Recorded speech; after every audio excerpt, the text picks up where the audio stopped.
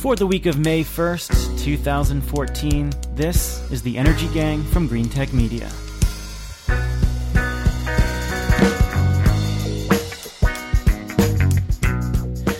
Hello, welcome. I'm Stephen Lacey, a senior editor with Green Tech Media in our nation's capital. I've got some friends here with me who I haven't talked to in what feels like a long time. But you know what they say about old friends. It's like time never passed when you join them again. Catherine Hamilton, a partner at the clean energy consulting firm 38 North Solutions, is one of them. Catherine, you haven't moved your house or gotten a new job since I talked to you last, have you? No, but my second oldest kid just graduated from college this last weekend from University of Redlands in Southern California. And wants to go into renewable energy finance. He even wore this green rope around his neck with big dollar signs hanging off of it to signify that he was part of the investment club. Pretty cool. So you mentioned this a few episodes back, and it sounds like he wanted to do it on his own. You didn't even push him to do that. Not at all. It was amazingly organic. And he's taken kind of a bullish position on geothermal, which I find very interesting. Well, maybe it was our episode on geothermal telling them to get their butts in gear, so maybe your son can actually act on that. Our friend up in New York is also here. It's Jigar Shah, solar entrepreneur and clean energy investor.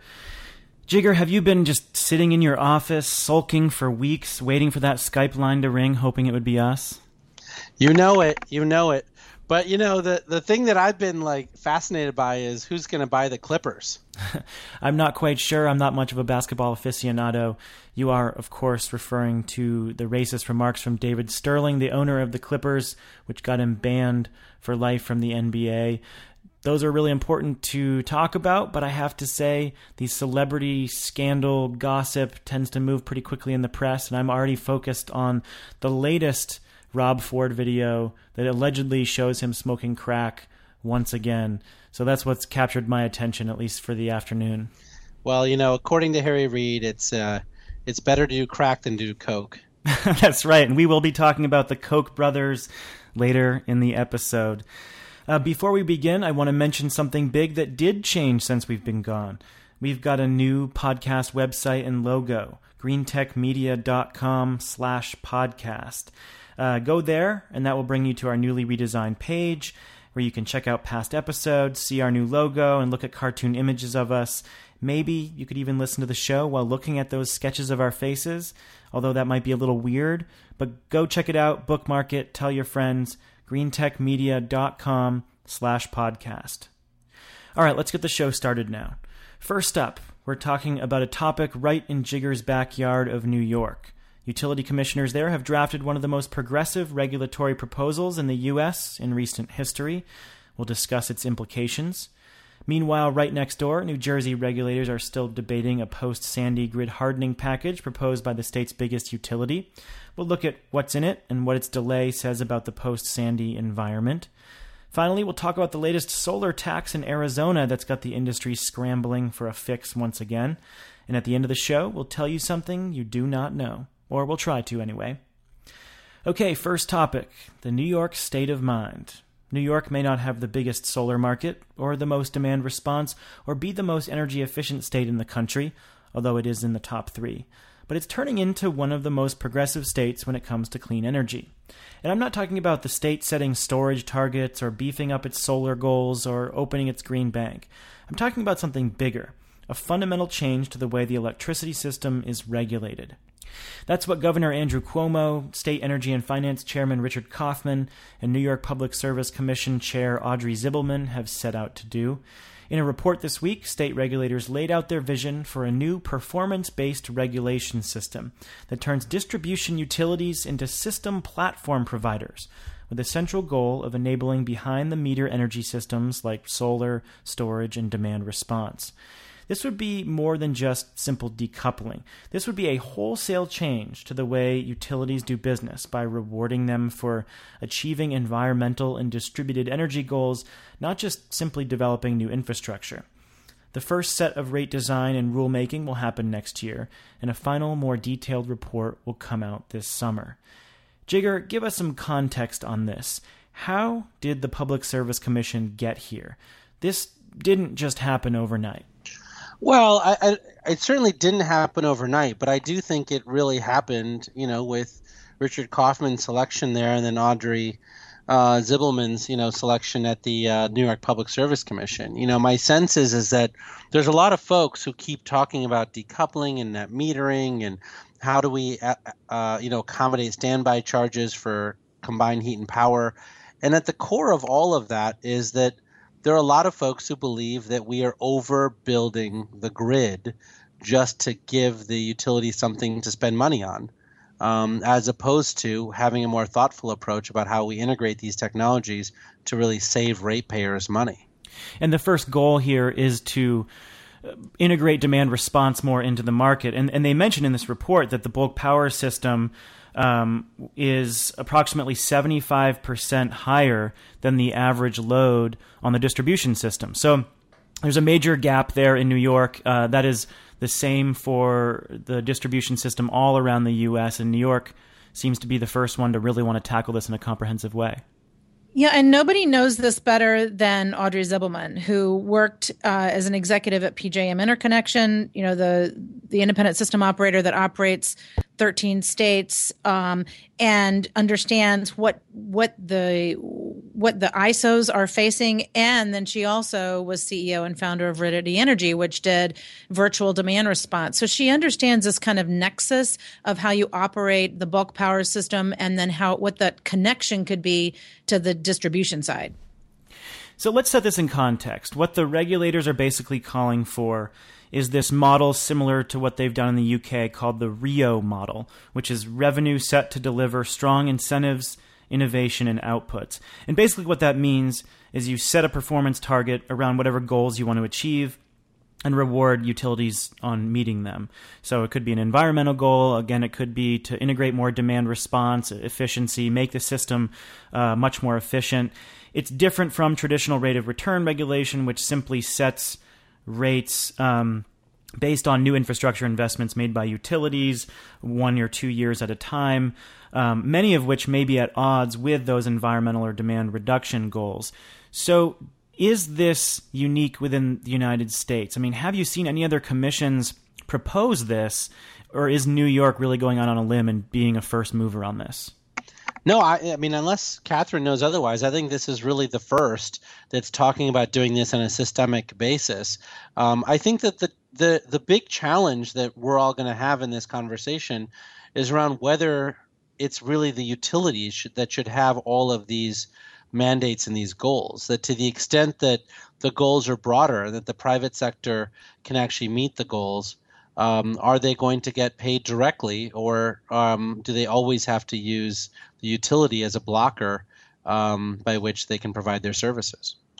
Yeah, I agree, because they're asking each utility to be a distribution system platform provider, which moves the marketplace to the edge of the grid. What this is doing, New York has decoupled utilities, so they're not in the same place as a lot of other states that have fully integrated utilities that would really need to leapfrog to have something like this happen. So they already have decoupled utilities who've been already thinking about energy efficiency for a long time and other kinds of technologies. But the key is, are the utilities going to be able to deliver on this? And so in their process, they've built in sort of two waves. The utilities, come up with your plans. LIPA's going to go first. They had already been thinking along these lines, and then they're going to also be developing tariffs. It'll be really interesting to see how they do this and how this intersects with the rule that EPA will come out with in June on the greenhouse gas, 111D provisions, because this could potentially put New York in a really good position on meeting those. And it follows up another landmark ruling in February. So when Con Edison went to regulators and asked them to approve its $1 billion storm response plan, environmental groups and climate lawyers at Columbia University and the Pace Climate and Energy Law Center jumped in and said, hey, wait a second, if we're going to approve this $1 billion plan, or eventually a $2 billion plan to harden the system, we need to be looking at storms beyond Sandy. We need to think comprehensively about extreme weather. So when you approve this plan, you should set in motion a process to require Con Edison and other utilities in New York to consider other climate impacts long term and thinking about developing infrastructure through the middle of the century.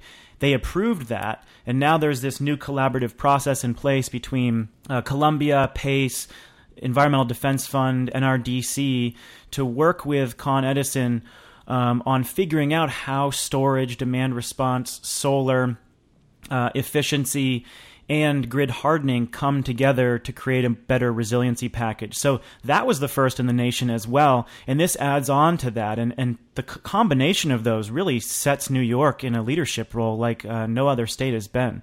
Yeah, so one of the things that's interesting is that AES submitted a non-conforming bid to LIPA 2 years ago when they were asking for a new natural gas peaker, and said storage would be a lot cheaper. And they actually proved their case, but LIPA decided that they couldn't actually move forward with it because of the rules. And then separately, LIPA this year announced that all of their solar and storage and other efforts would save $100 million in transmission and distribution upgrades to the grid, which is similar to what Southern Company said before. And so, I mean, the trick here is figuring out how you actually institutionalize that analysis process as opposed to this sort of one-off stuff that LIPA and Southern Company have done. And then what about this decision not to really set quotas, but to put in process a place where like utilities can look at the economic value of certain technologies? Do you have any additional background on that? They've said specifically, we're not going to set a storage target, for example, in place. We're going to help all the utilities identify the most economic solutions and then integrate those into the grid. Can you help me understand how that would specifically work? So, I mean, I think it's the other side of the coin, and that's what they have to figure out, right? So where California, they've been very top down with, decoupling and energy efficiency, where they said to the utilities, you must invest $1 billion a year in energy efficiency. Does that actually meet the need? Probably not, but it's a number. And the same thing's true with 1,377, I think, megawatts of storage. Whereas I think what they're trying to achieve here is that every single time Con Ed or others have to upgrade something. So, for instance, Con Ed is saying that this new substation they have to build in New York City will cost $1 billion in Sunnyside. Well, there seems to be a whole bunch of technologies that you could implement to actually extend the life of the current substation, which include storage, might include deep energy efficiency, it might include appliance upgrades, all sorts of other things, or distributed generation to save that billion. And so I think that they want to go that way where you're solving problems and then figuring out how the technology solve those problems as opposed to just setting overall targets. Yeah, definitely. So it's all market driven, and that doesn't necessarily mean the lowest cost for X piece of equipment. It's compared to what, and what are all the metrics that have to go into that. So I agree. I think it's going to bring in a lot more different technologies and applications of those technologies where you'll really be able to look at the full value and all those different benefits for each of those. Jigger, did you work on any portion of this? I know you've been close with Richard Kaufman and have advised him and that office on some of their clean energy priorities. Did you work on this at all? Well, I had a lot to do with the New York Sun program. So Richard had me do some work on that. But I think that, I'm an unpaid sort of friend here. So there's very little I can do in an official capacity. The most I can do is sort of provide, guidance on probably, the right approach in terms of questions to ask. Right.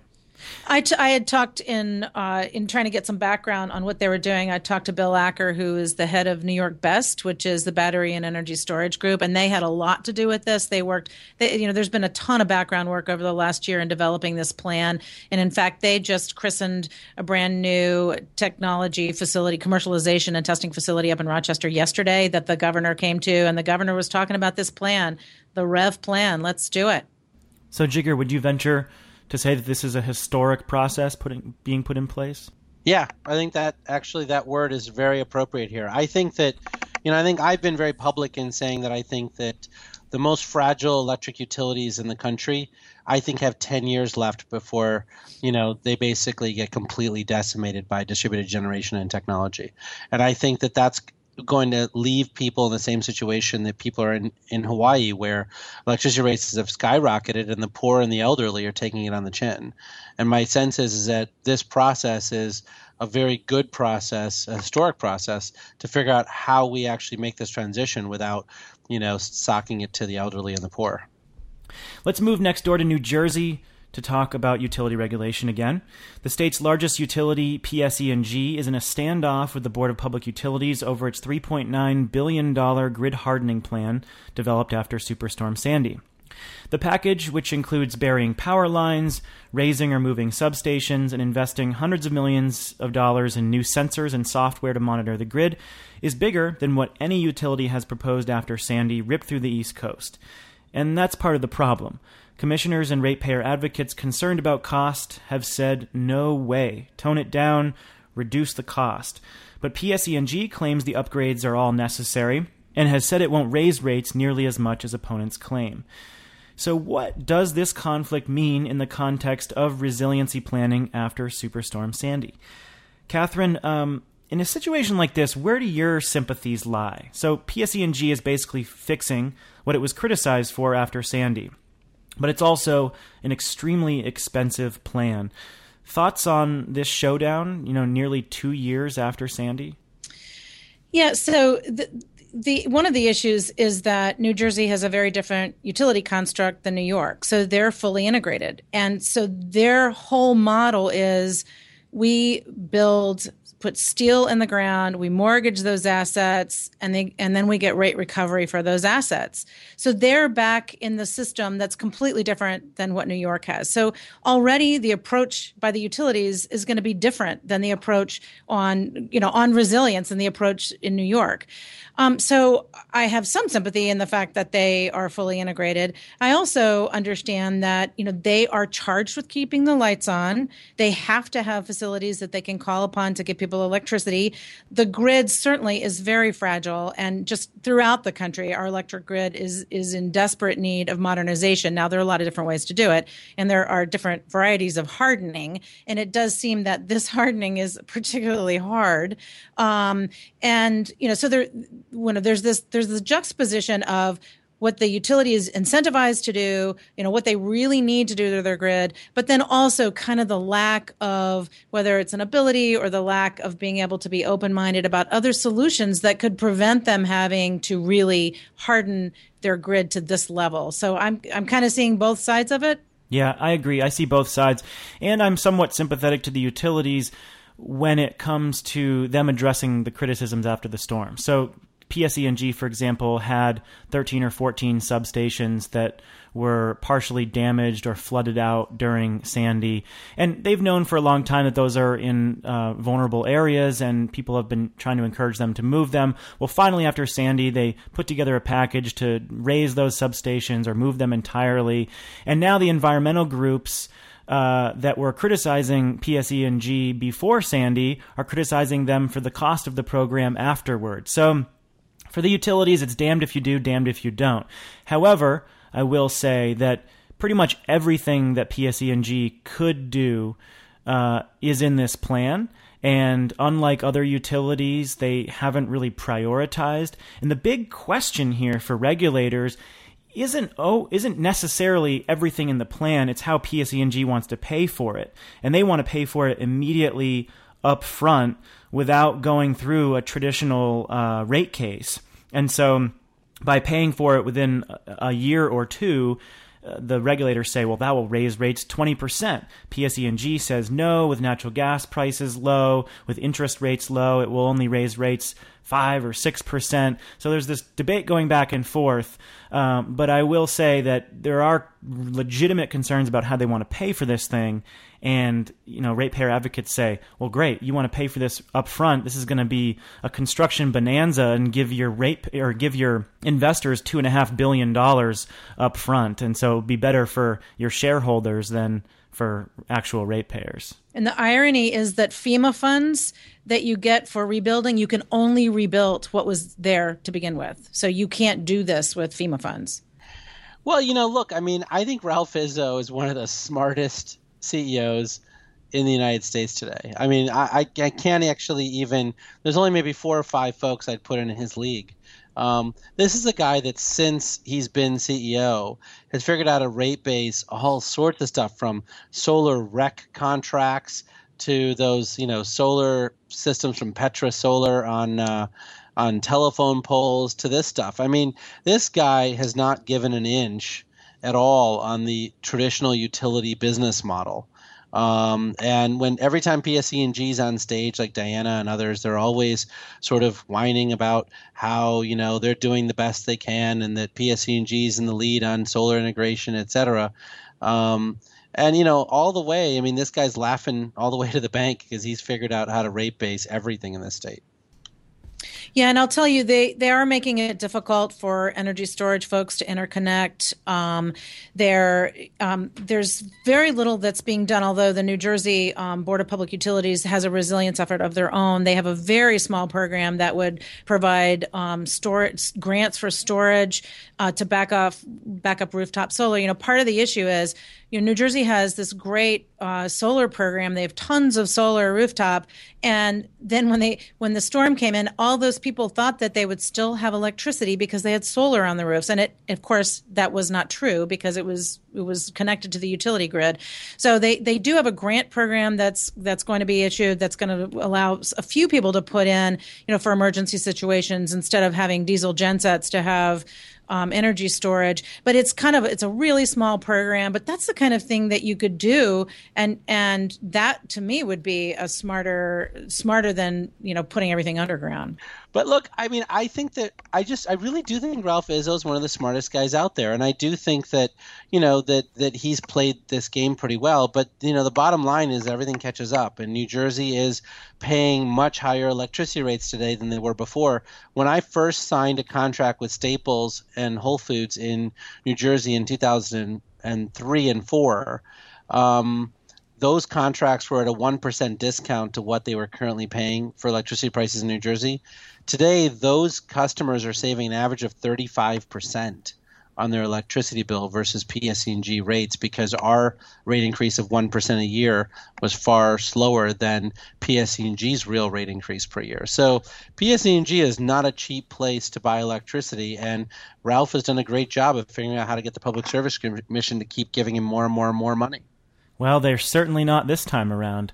The commission doesn't seem to want to budge on this. My guess is that they're going to pare this down by $1 billion or so. Well, they could just adopt what Audrey's doing in New York. I mean, and figure out a more thoughtful way of running this utility as opposed to just, putting all these hard assets in the ground and charging their ratepayers a fortune for it. That's right. And it's not just about what technology you install, but what that technology is doing. So, for example, if you were to say, I want a battery to back up every solar rooftop as emergency generation, that's an extremely expensive proposition. What you want is for that battery to be available for grid services and to be able to actually bid into the wholesale market and provide ancillary services, frequency regulation and such in the PJM market. And yet, the way it is now is PSE&G actually charges that then as a distribution load, which negates any of the cost effectiveness. But this isn't just about technology. This is really about what you do with it and how you're able to work within the competitive markets. And that's what would need to change in New Jersey. Our final topic deals with another showdown, this one in Arizona, where the industry is dealing with a new question about solar. Is a third-party owned solar system a merchant power plant? The answer to that question could determine the fate of residential solar leasing and PPAs in the state. And as of now, the Arizona Department of Revenue says yes, they are. And that means all third-party owned systems, old and new, are subject to property taxes. Next year, all solar customers could be paying an additional $150 per year in taxes, virtually wiping out the savings that third-party solar providers offer in the state. This is on top of a 70 cent per kilowatt fixed charge that Arizona regulators agreed on last year. So solar demand is already way down in the state, and these new taxes could pretty much kill much of the remaining demand. The issue has put solar development in a new context. How could a conservative state like Arizona, which prides itself on low taxes, continue adding new fees on solar, argue installers?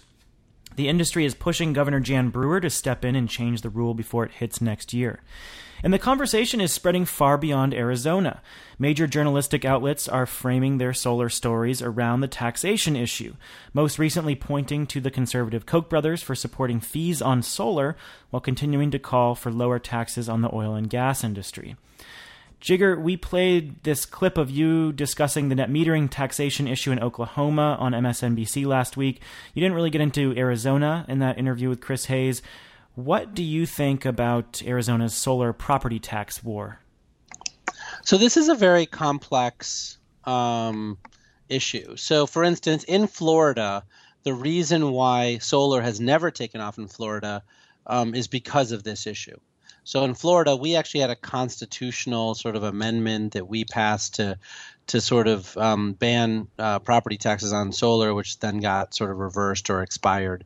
You can imagine this is a common issue that is just sort of unintended consequences. Like in Texas, they have very low taxes because they charge you asset taxes, which is what this is. And with solar, let's say solar returns 15% of the total cost up front every year in energy savings. If there's a 7.5% tax, that means half of your energy savings are gone for this tax. And it's completely unreasonable compared to a coal plant or a natural gas plant or something else where the capital cost is far lower than the operating costs, which aren't taxed. But this is the very esoteric area that solar has been working on for over 20 years to exempt itself from these property taxes across the country. But, in this case, there's been some backsliding here in Arizona.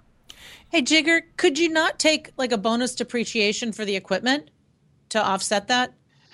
Yeah, but the problem is that it's calculated separately. But it's a good question, and we can definitely get some people to check on it. But it's calculated separately. So you basically take the straight line depreciation and you calculate it based on that, so that because this is how Texas, for instance, gets paid. I mean, Texas corporations pay on their net assets. They don't pay on income because that's how they decide to do taxation. And so we had to specifically get exempted from those taxes in Texas, or else, solar would have just died there. So let's just strip away the conversation about why we think solar is good. Customer empowerment, environmental needs, all that stuff. This is legally fair, right, in Arizona? I mean, Arizona Public Service, for example, owns distributed generation assets, and it's forced to pay property taxes on those assets. How is a third-party solar company any different? Yeah, no, I think that the legal ramifications, the legal precedent here makes sense. That's not the issue. The issue is that when it comes to power generating assets, solar and wind technology have very high capital costs and very low operating costs. And so these taxation policies were put in place when they thought all power generating assets had low capital costs like coal and natural gas do, and high operating costs. And so they're like, well, your tax on your capital is going to be, pretty small because, generally you're mostly paying for the fuel and the maintenance anyway, and that's not taxed. And so it's just that this taxation scheme doesn't work for solar or wind or geothermal or other technologies where you have a high upfront cost and very low operating costs. And I have another question about the implications of this for the third-party owned model. So if consumers look at this and say this gets traction and people pick up on this, if consumers see that and say, oh my gosh, in the contract, Solar City or Sunrun passes these taxes on to me, and then this happens in another state, because this is actually retroactive, right? Solar customers who have solar today will soon qualify for this new property tax. So it doesn't matter when you installed your system. If this happens in other states, then people get that tax passed on to them if they have a third-party owned system. Do you think that has implications for customer adoption in other areas? Yeah, look, I mean, I think that I think this is, a problem. I mean, I do think in the residential space, you're seeing a massive shift of people away from leases and towards loans. But even if you're doing a loan, if you own an asset and you have to pay taxes on that asset, you would have to, you would be affected. But I guess in Arizona, there's probably an exemption for residential homeowners who own their own system. It's only third-party owned systems where this is considered merchant. So I think you're going to basically see everyone in Arizona move to loans, which is already happening nationwide anyway. I mean, SolarCity and Sungevity and others are already doing loans as it is, just because you're finding the whole lease construct doesn't really save you much when you've got very low-cost loans available now. So I think that'll be the big story for sort of 2014 and 2015 anyway, is a move towards loans. Mm-hmm. I mean, the big story here within this context is that national journalistic organizations are picking up on this and talking about solar getting taxed.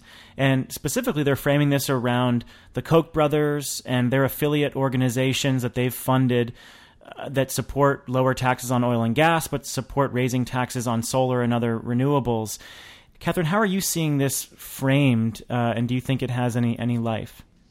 Yeah, I mean, certainly folks like MSNBC have picked up on it, just as Jigger was on the show, and Rachel Maddow started her show with it one evening too. I mean, it was a lead story. I think a narrative of taxing the sun or taxing the wind is, it's a good narrative because, for those folks who are anti-tax, this kind of plays right into them and just points up any kind of, hypocrisy with what they're doing. So I don't know if it's really captured the imagination of most of the folks in Congress, but certainly the media is starting to pick up on it. And I think when consumers start picking up on it, that's really interesting, and that might drive things. I don't know if you all know one of the biggest, I would imagine Jigger would, the biggest tax incentives for solar is in Louisiana, interestingly, which is Mary Landrieu's home state. So that, and it expires in 2017, but a 50% tax credit for rooftop solar is pretty significant. And, I'm hoping she's going to use that to gain votes. Well, and we even have Bobby Jindal backing us on that. I mean, he's been asked to remove that tax credit, and he's pushed back and saying that, he thinks it's a good idea. Do you think this has legs? Do you think that conservatives on a local level will rally around this taxation issue, Jigger? Yeah, look, Barry Goldwater Jr. has an organization called Tusk, and Tusk, I think, has been leading the charge in Oklahoma and Kansas this year to protect renewable energy and has won in both places. I think they're 11-0 now in terms of all the battles the Koch brothers and ALEC have waged against them. And I think that this is basically where we hold our stand against the Koch brothers. I think that the people-powered movement that is solar, that is nonpartisan, I think will finally bring the Koch brothers a massive defeat. Well, let's finish up and tell our listeners something they don't know. Jigger, any good stories this week? So I don't know if you guys saw this, but there was this groundbreaking new EU rule, April 9th, where the EU formally published rules that is basically mandating that the EU countries redesign their subsidies away from feed-in tariffs and towards sort of more market-based schemes, which I think is a long time in coming, and I think it validates the approach that the U.S. took to promote renewable energy. But I think it's a pretty big deal, and I think that it's going to make the Europeans far better off for it. Do you think we're beyond the feed-in tariff now? Yeah, I mean, the feed-in tariff was always this construct to provide, I think, credit support. And I think that today, these guys need a more integrated banking system that supports renewable energy without the full faith and credit of the German government standing behind it. Catherine, tell us something we don't know. Yeah, so you may have seen pictures on the news about this enormous train fire in Lynchburg, Virginia. As it turns out, Lynchburg is my hometown, so my folks live there. And my stepdad had to be evacuated from downtown Lynchburg. And looking at the movies, I noticed that, which were taken by drones, and the way the national press found out was through the Lynchburg newspaper tweeting about it, because it's a pretty small town. But the building, the second building closest to that train fire was the Children's Museum. And what I would just say about this is that all of these towns that were built along the river, in this case, the James River, they're built along rivers for trade purposes. They sent barges down the rivers.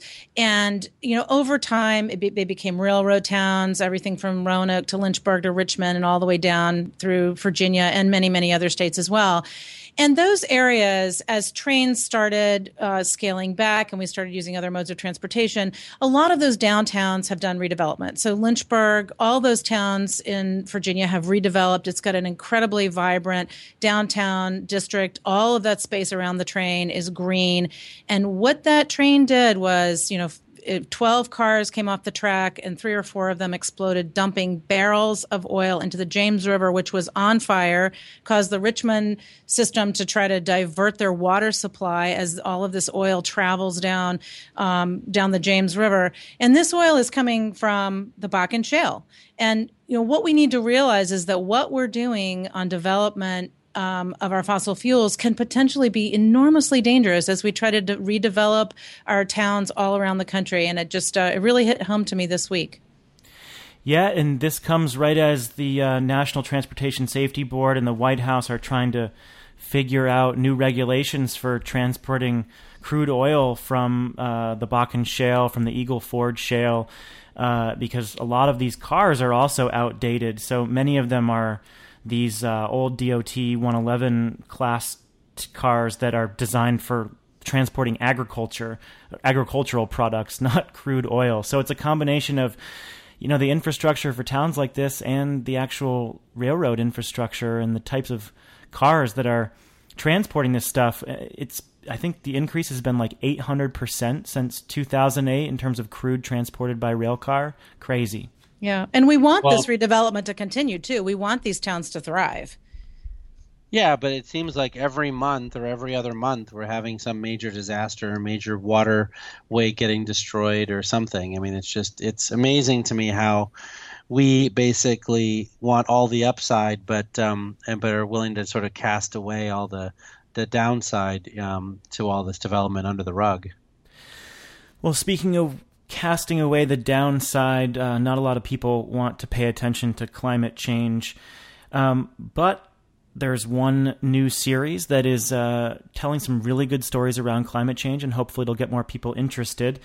3 weeks ago, Years of Living Dangerously premiered. This is the climate change documentary series from James Cameron on Showtime. And for an hour each Sunday, I have been totally glued to my television set. A lot of people have tried to find the secret sauce of storytelling that can make climate real for people. Some have certainly succeeded, but a lot have failed. And I think this series really brings it home. I mean, it features well-known celebrities and journalists and top scientists searching for the clues of climate change and relates the science to people's lives in a pretty nuanced way. It's really effective storytelling and a must-see for everyone. A couple years ago, I got pretty excited about it when my former boss at Climate Progress, Joe Rome, became one of the science advisors, and the show has certainly surpassed my expectations. And speaking of celebrities, the one and only Jigger Shah is going to appear in two upcoming episodes on climate solutions. So, Jigger, can you tell us about what those segments will entail? Sure. Well, they didn't get me my own trailer, so I wasn't happy about that. Bummer. And I hear that you were not able to pitch the Energy Gang podcast while doing the interview. Exactly. But no, one of the episodes was talking about Jay Inslee and, some of the thoughts around, how, our equivalent governors are, having a hard time really pushing this climate change agenda through, their work. The other one's, about Utility 2.0. So I think it's going to be fun. Nice. Well, you can watch episodes at yearsoflivingdangerously.com. Some of the past episodes are already there on the website, and I think it premieres at 9 o'clock on Showtime on Sunday nights. If you've got a DVR, you can tape it or just find it online. It's really good. It's worth your time. And thanks for spending your time with us this week. I'm glad you think that we're worth it. So we'll wrap it up here. For links to the stories we discussed, go to greentechmedia.com/podcast. While there, subscribe to the show through iTunes, SoundCloud, or Stitcher Radio. To contact us, send an email to Lacey, Lacey, at greentechmedia.com.